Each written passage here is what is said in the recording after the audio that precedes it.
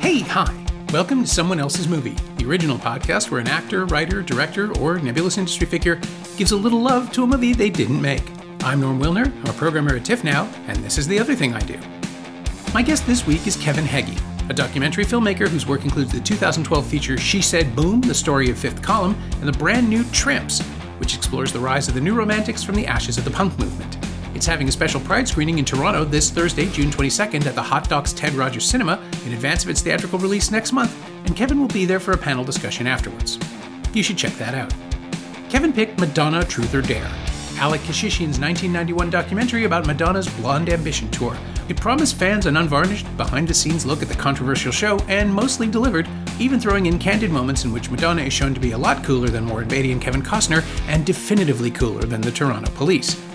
And also, she may have inadvertently created reality television while making this, but we'll get to that. This is Someone Else's Movie. Well, I think I was asked to pick something loosely related to the documentary that I made, Tramps. Interesting. And initially, I thought, my gut instinct was to talk about Hail the New Puritan, which is a film by Charles Atlas, an American video artist and filmmaker, not a bodybuilder, but I figured we should make that distinction for the listener. Yeah, I always forget about that. But he had made a film for Channel 4 in the 80s that was like a pseudo documentary about a day in the life of the choreographer Michael Clark, who is a central character in the movie Tramps. But thought it might be a bit too on the nose. So just as soon as I thought of the first, most impactful music documentary, in my life, my gut instinct was Truth or Dare by Madonna, because it's one of the films that I watch, a number of times a year, whether it be forcing it upon younger friends of mine, to give them some perspective, or just out of, obsession and being able to relive it over and over again. So, I guess I just chose it because it's sort of one of my earliest memories of seeing a documentary. I mean, especially of its kind, because it was so groundbreaking. And that, I think, still parallels a lot of the themes that I have going on in the stuff that I want to make. Well, and I guess that begs the obvious question. How old were you? When did you first see it, if it was an early experience for you? Because, I mean, it was, 1991? I was already... Yeah, so I was 89, so I guess 12. Okay. Did you see it theatrically? Did you actually get to go experience it? I don't think I saw it theatrically, no. And I'm not sure. I guess it would have been on the movie channel or something. And I don't actually remember the time difference from when things came out in the theater and made it to like the movie channel or however I would have seen it at that time. Probably about a year, really. It seemed it seemed urgent, that's for sure. Yeah. We saw it under this huge cloud of controversy because we knew that it had premiered at Cannes, I think, and was getting blowback for being provocative in 1991, because this is still the Bush era, right? And America was in the first wave of its conservative Christian Republican entanglement. And Madonna was so provocative. She was a provocateur. I don't think Sex had happened yet. The book had not been published yet. No. But she was the one who wore her lingerie on the outside in the 80s on MTV and scandalized everybody. The kids today have no idea. I love saying the kids today, but they have no idea how little you had to do to provoke. Yeah. Just but the fact that she did a lot to provoke. Yeah. Oh, absolutely. I mean, and it was all over the place too. Black men on crosses in videos for Like a Prayer. And I think it was, Papa Don't Preach obviously was a pro-life, was perceived, embraced as a pro-life song, even though it kind of really wasn't. It was more of a love song, and it's no different from the doo-wop songs of the 50s and 60s. It was just much more explicit in its positioning. Yeah, I mean, I thought about it more as a pro-choice song, but yeah, that's a curious way to think of it. But Yeah, I mean, those things I didn't understand were kind of forming this, you know, perspective, on me as like a kid. I had no idea like the depths of the content really. Um, and in terms of truth or dare, I mean, it is still pretty provocative, and in a lot of ways, it's gone out of, it's maybe socially a bit dated, in terms of she says some unwoke things, Sure, yeah. just for the time and everything, but also, it's still pretty shocking, I think. Like the same as the sex book. I mean, nobody really went that far after that. I think that like you can see the effects of her work in pop music today and everything. But if you go back and watch that documentary, whether you think it's performative or if it really is a sort of fly on the wall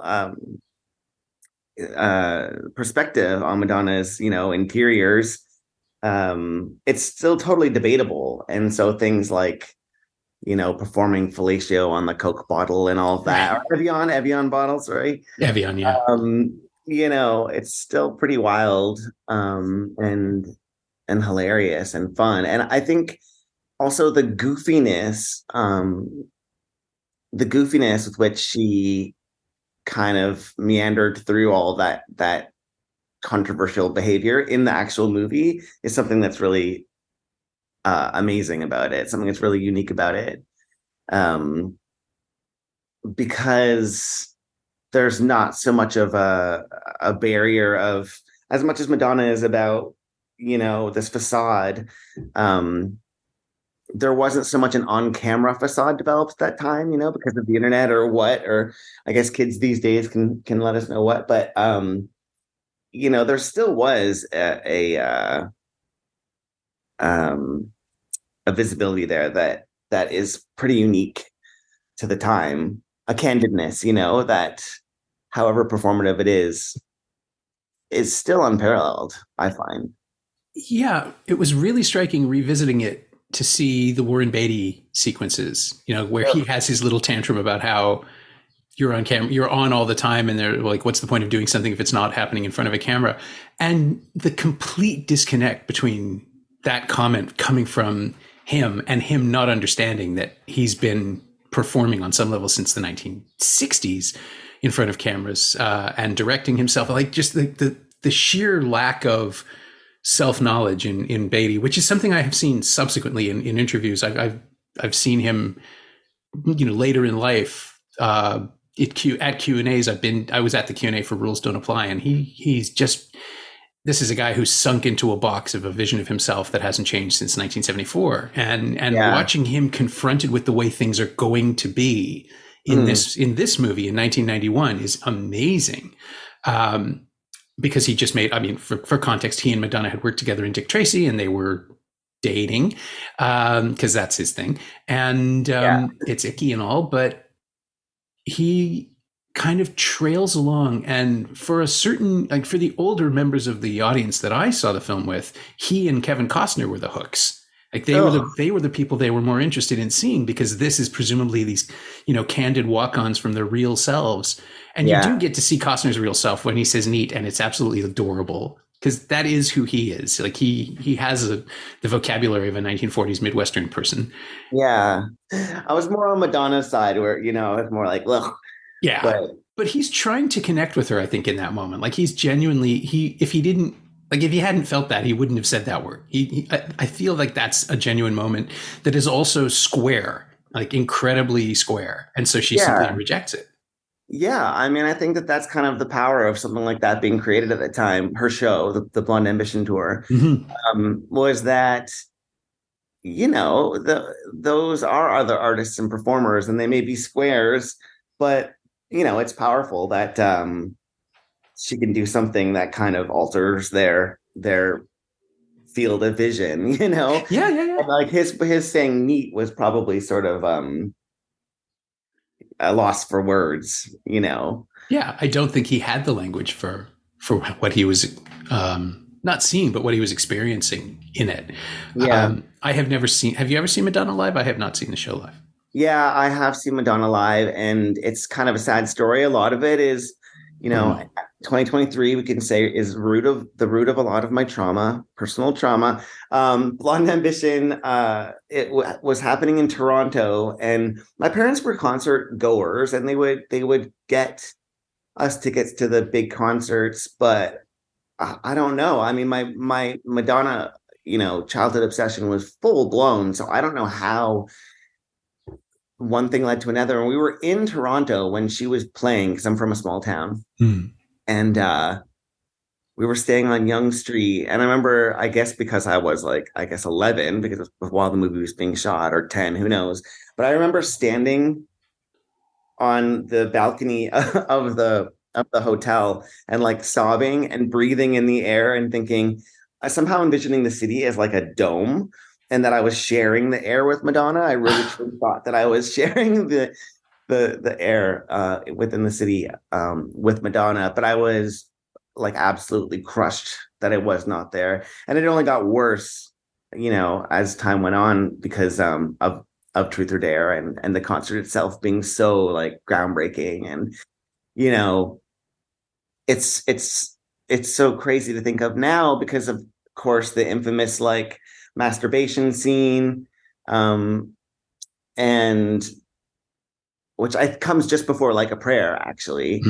And Like a Virgin and everything. And when I think back about it, songs like a Virgin, and how anthemic they were to me as like a child who, I wouldn't say that came from any sort of sexually progressive background or anything. Just like a working class small town background. So it's funny now. It's like when you see kids, on TikTok dancing and singing to WAP by Cardi B, and Megan Thee Stallion, and I was pretty mortified when I found out that my nieces knew that song, and without even considering it shocking. Like when I asked them, they're like, yeah, and then you have to think like, I guess it's like a Virgin, and that's really fun, in context, to put the whole thing in context. But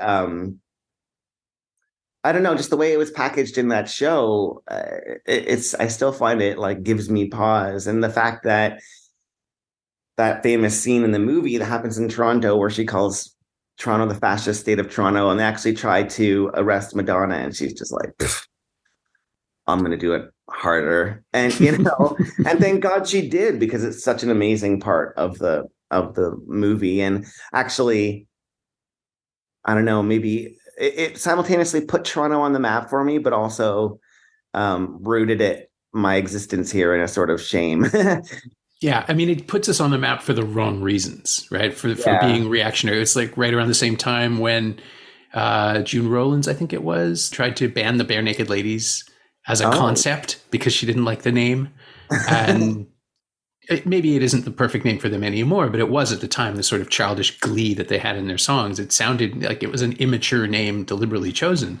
Yeah. And if you don't see it and you immediately feel provoked, Madonna's provocations are, I think, far more deliberate and structured and part of the art, right? I mean, it's the reason she does what she does. But Toronto was just in a really bad place at the time. We were not handling our grown-up words very well.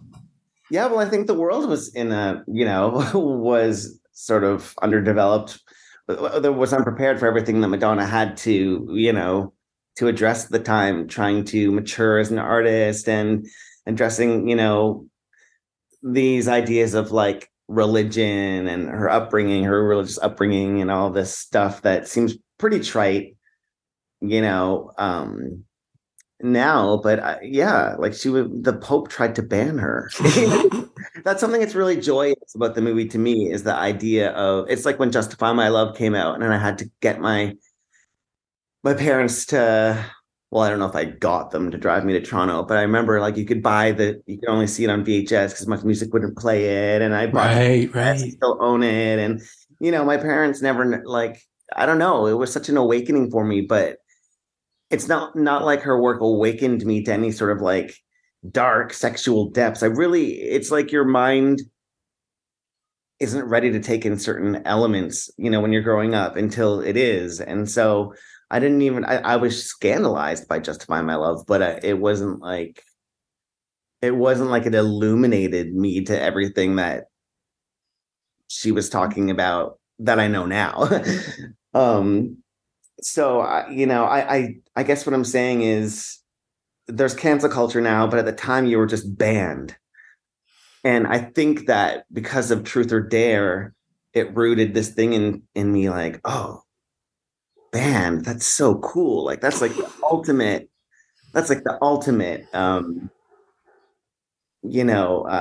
Status symbol, compliment. right? Yeah. It was like the ultimate compliment, because literally you were too much for much. And yeah, it really sort of forced a perspective, I think, on me as a child. Thank God. I mean, do you think you would have turned out to be a different person without the influence of? Absolutely. I mean, like, being a closeted gay kid in a small town, it's a total cliche, but absolutely it matters what you see in those times and what you have access to. And thank God my parents didn't censor me in a way that they didn't allow me to form my own opinions, and they didn't shelter me from anything like that. And maybe they were just naive to it.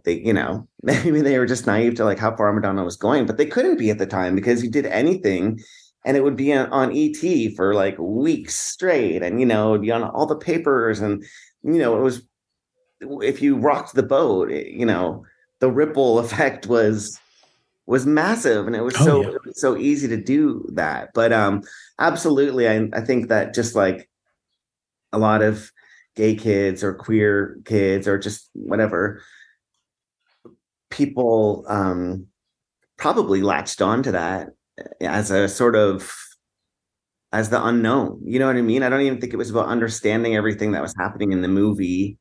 I don't even want to mention some things, but there are some things that still I'm kind of like, why did that happen?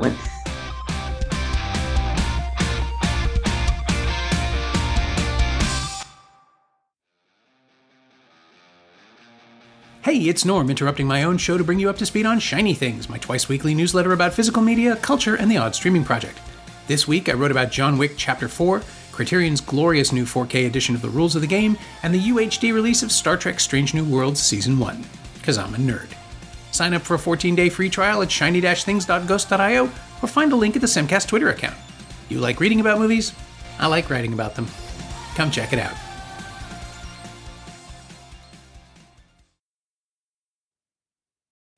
There's an argument that this film is the first time, because of the scale of its release, the availability that followed on tape, and the rotation on cable everywhere. This is the first chance a lot of people had to see casual queer life. Yeah. In front of them. And, the result is, I don't know if you've seen the kind of response film Strike a Pose about her dancers. It came out like maybe 5 years ago. Oh yeah, it was at Hot Docs, wasn't it? It was at Hot Docs, yeah. And it's just the guys, the dancers, getting together and talking about the experience and showing where they are now. And it's it's really tragic because, of course, some of them died of AIDS, and many are like sort of living in squalor, and there's all this resentment against Madonna that's obviously exponentially grown over the years because of this perceived neglect of them. As soon as the tour was done, they kind of, I see. And also the fascinating thing about that film is that there was such a hush around AIDS, and Madonna's sort of being really brazen with putting that, as a central focus on the show, and tributes to Keith Haring. And it's the early 90s, so it was into the AIDS epidemic, but still it wasn't commonplace for people to talk about that. So for her to put that at the center of that film, not knowing that a large number of the dancers were HIV positive or had AIDS, So she didn't even know that. So for them to be performing, on that stage and like hiding that must have been terrifying for them. And it is. And that's what they document in that movie, Strike a Pose. So, um, Madonna is, it's interesting, the mise en scene, like, the claim to be mise en scene and uh, the claim to candidness and whatever truthfulness in that movie is pretty.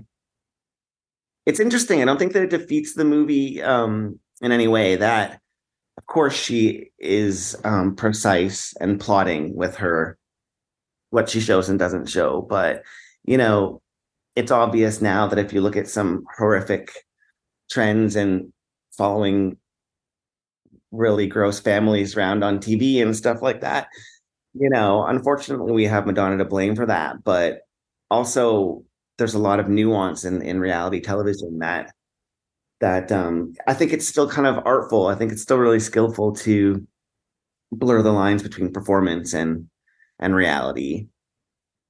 And yeah, and I think in a way that kind of, I think that as a person that shaped me to be interested in stuff like the New Romantics that I'm talking about now. Mm-hmm. Yeah. Yeah, it's I was trying to come up with an easy statement about Truth or Dare because I always have to write the intro and the outro for these things. Uh-huh. And the one thing that stunned me reading over the just the full package of, lists and notes and credits and things.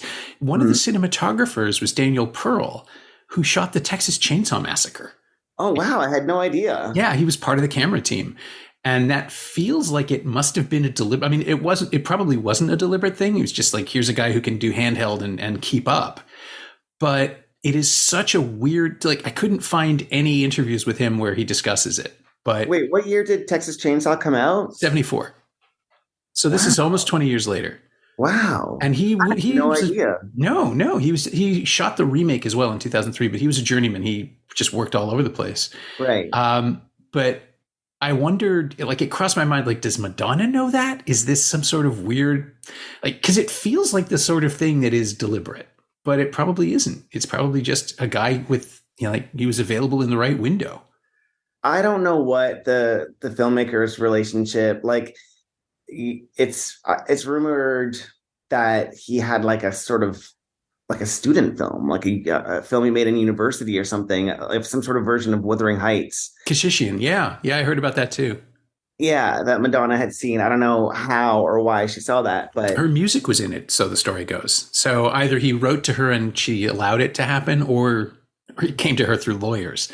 But yeah, he used the Kate Bush Wuthering Heights song and a Madonna track as well. I don't know which one, but that is supposedly how it got to her attention. I wonder how he came to her attention. Yeah, so I kind of, just hearing that, I thought maybe it would be through the director somehow, but because I know that Madonna doesn't really like garish or like particularly controversial things, like the Toronto filmmaker Bruce LaBruce. He because he put her boyfriend Tony Ward in his film Hustler White, which I can't remember how the story goes, like if Madonna told him not to do it or what, or but it supposedly ruined his modeling career. But I guess he showed Bruce's films to Madonna and she called them like trash or porn or something. I don't watch this kind of thing. And then there's the sex book. So it makes you wonder, like, okay, I don't know where these connections happen, but it's hilarious thinking of how the Texas Chainsaw Massacre and Madonna are connected. I would just love to know who was the in between. If Tony Ward was that for Bruce and Madonna, I wonder who the in between would be for the Texas Chainsaw Massacre. I cannot. I think Pearl is still around, so hopefully someone will ask him. He also shot Alien versus Predator, so I have no idea. Maybe he just takes the job as it comes. But what a bizarre subnote, right? Like to this film specifically, because it is like the Texas Chainsaw Massacre is messy and grotty and beautiful to look at in a horrible, ugly way. And this is manicured within an inch of his life, much like the sex book, right? I mean, there's a level of polish, even in the lack of polish in Truth or Dare, where the thing gleams and it's beautiful to look at in black and white. The colors kind of turn into this wonderful monochrome palette, and you can kind of imagine what the Gautier costumes look like, but it feels like they were chasing some kind of a Wiseman aesthetic, except not, because people keep talking to the camera and she keeps talking to Alek off camera, and involves us. But it's a brilliant extension of her persona. It's the kind of thing Lady Gaga does now, where you just connect to your fans through the camera all the time and make us, we're implicated in everything that happens because we're the voyeurs, even in this unfocused, quote unquote, unrehearsed documentary. Yeah. I mean, I can assume that. I haven't seen any Lady Gaga talk to any camera or anything. I'm too defensive about the Madonna thing. But yeah, in so many ways, pop stars, or at least, and that's something, talking about the division between like reality and performance of a character, that I'm able to celebrate in Truth or Dare. And then, it would be a larger conversation, I think, to talk about that in people like Lady Gaga and the, I can't even say the word, the Kardashian mums. Yeah.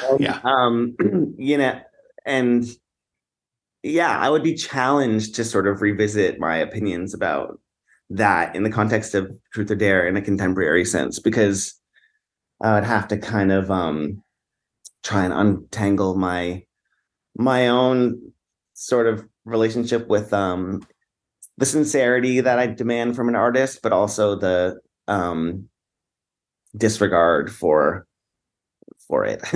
It's such a nuanced thing, and I don't know how artists like Lady Gaga and that do that today, because it all just seems so manufactured. That's the thing, is there's something really special about Truth or Dare that, sure, it's obviously manufactured because it's Madonna, but there's a rawness. There's such a rawness to it. I can't say there's a rawness to it. It's all, rawness, but maybe at the expense of the people around her. I think might have been something that maybe the pop stars today don't do as much of. Like just throw everyone around them under the bus for the purpose of, audience stimulation.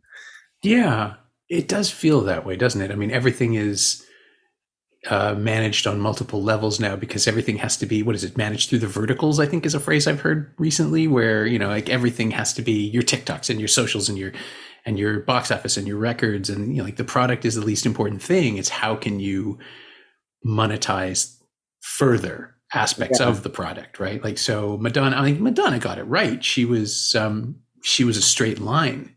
The product was always her. Yeah.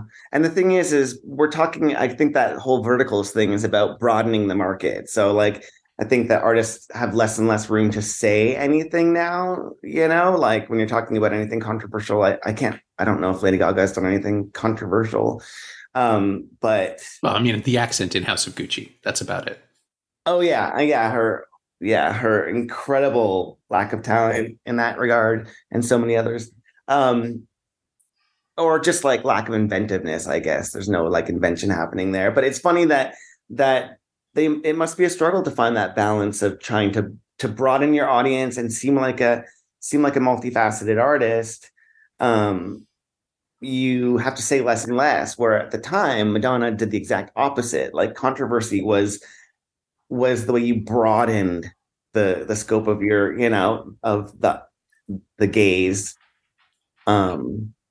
on you. So I don't know. I know that's kind of like a okay boomer sort of thing to think about, but like I don't know. It's what makes it raw and exciting is the fact that she could take out her boobs and it would get her in more trouble, but it would only make us love her more, or just people would watching. I think she always used to say any press is good press.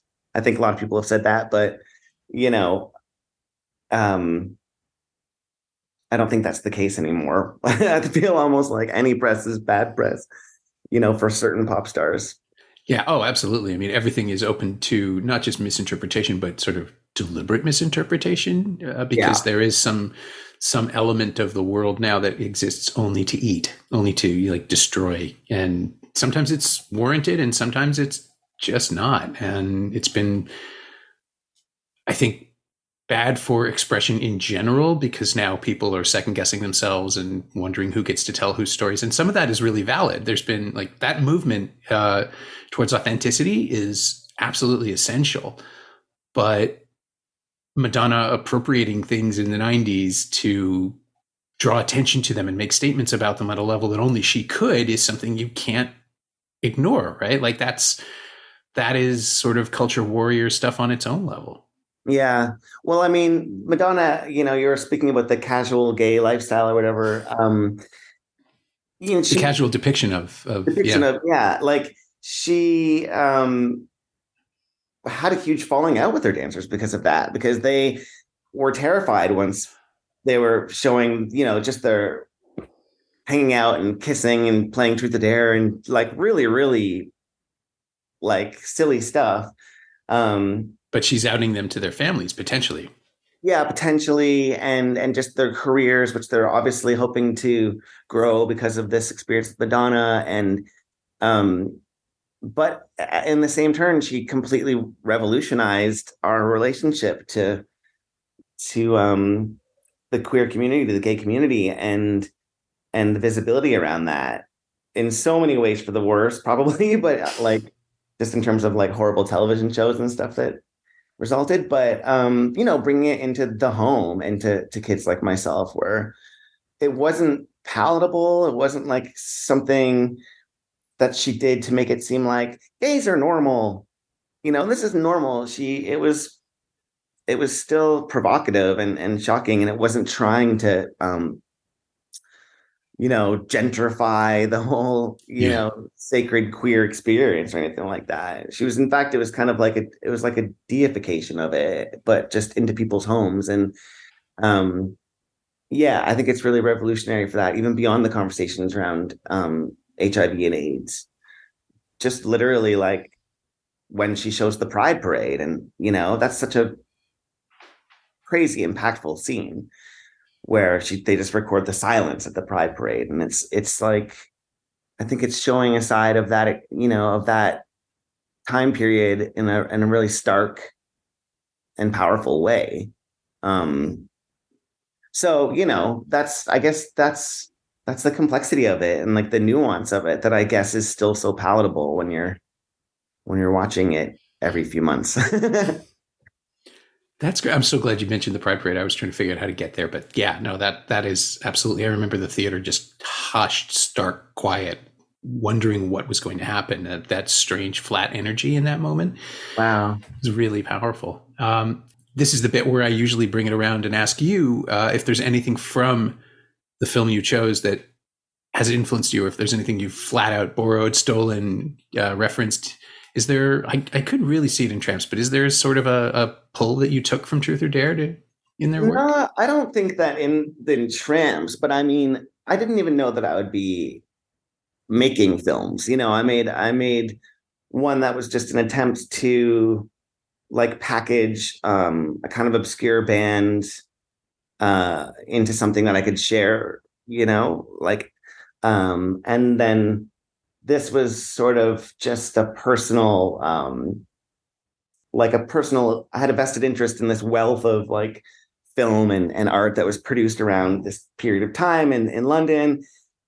But I think that the relationship is like we were talking about before, where, when I watch movies like Tramps or just think about how I ended up being interested in it, it's because I'm speaking to these kind of sometimes freaky people, or just when I was trying to show the focus of the film to my family and stuff like that, you feel like it's a picture of yourself and like, whatever happens on camera in some Super 8 film from the 80s, it's a reflection of yourself. But I was very much like a wallflower in that experience, like going out to clubs and doing quote unquote research for the movie. And I guess what I'm trying to say is it did put the instinct in me to want to see the sort of underbelly and the freaky side of things, and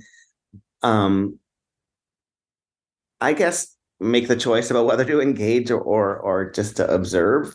But definitely the urge to observe, like the, let's just say, diversity in character, of people, and being able to kind of celebrate it, and even like, moving to a city and becoming an out gay person, and all of the splendor of riches that sometimes underground community can provide. I think that it just kind of gave me the foundation to start looking around at the sort of more fun sides of life.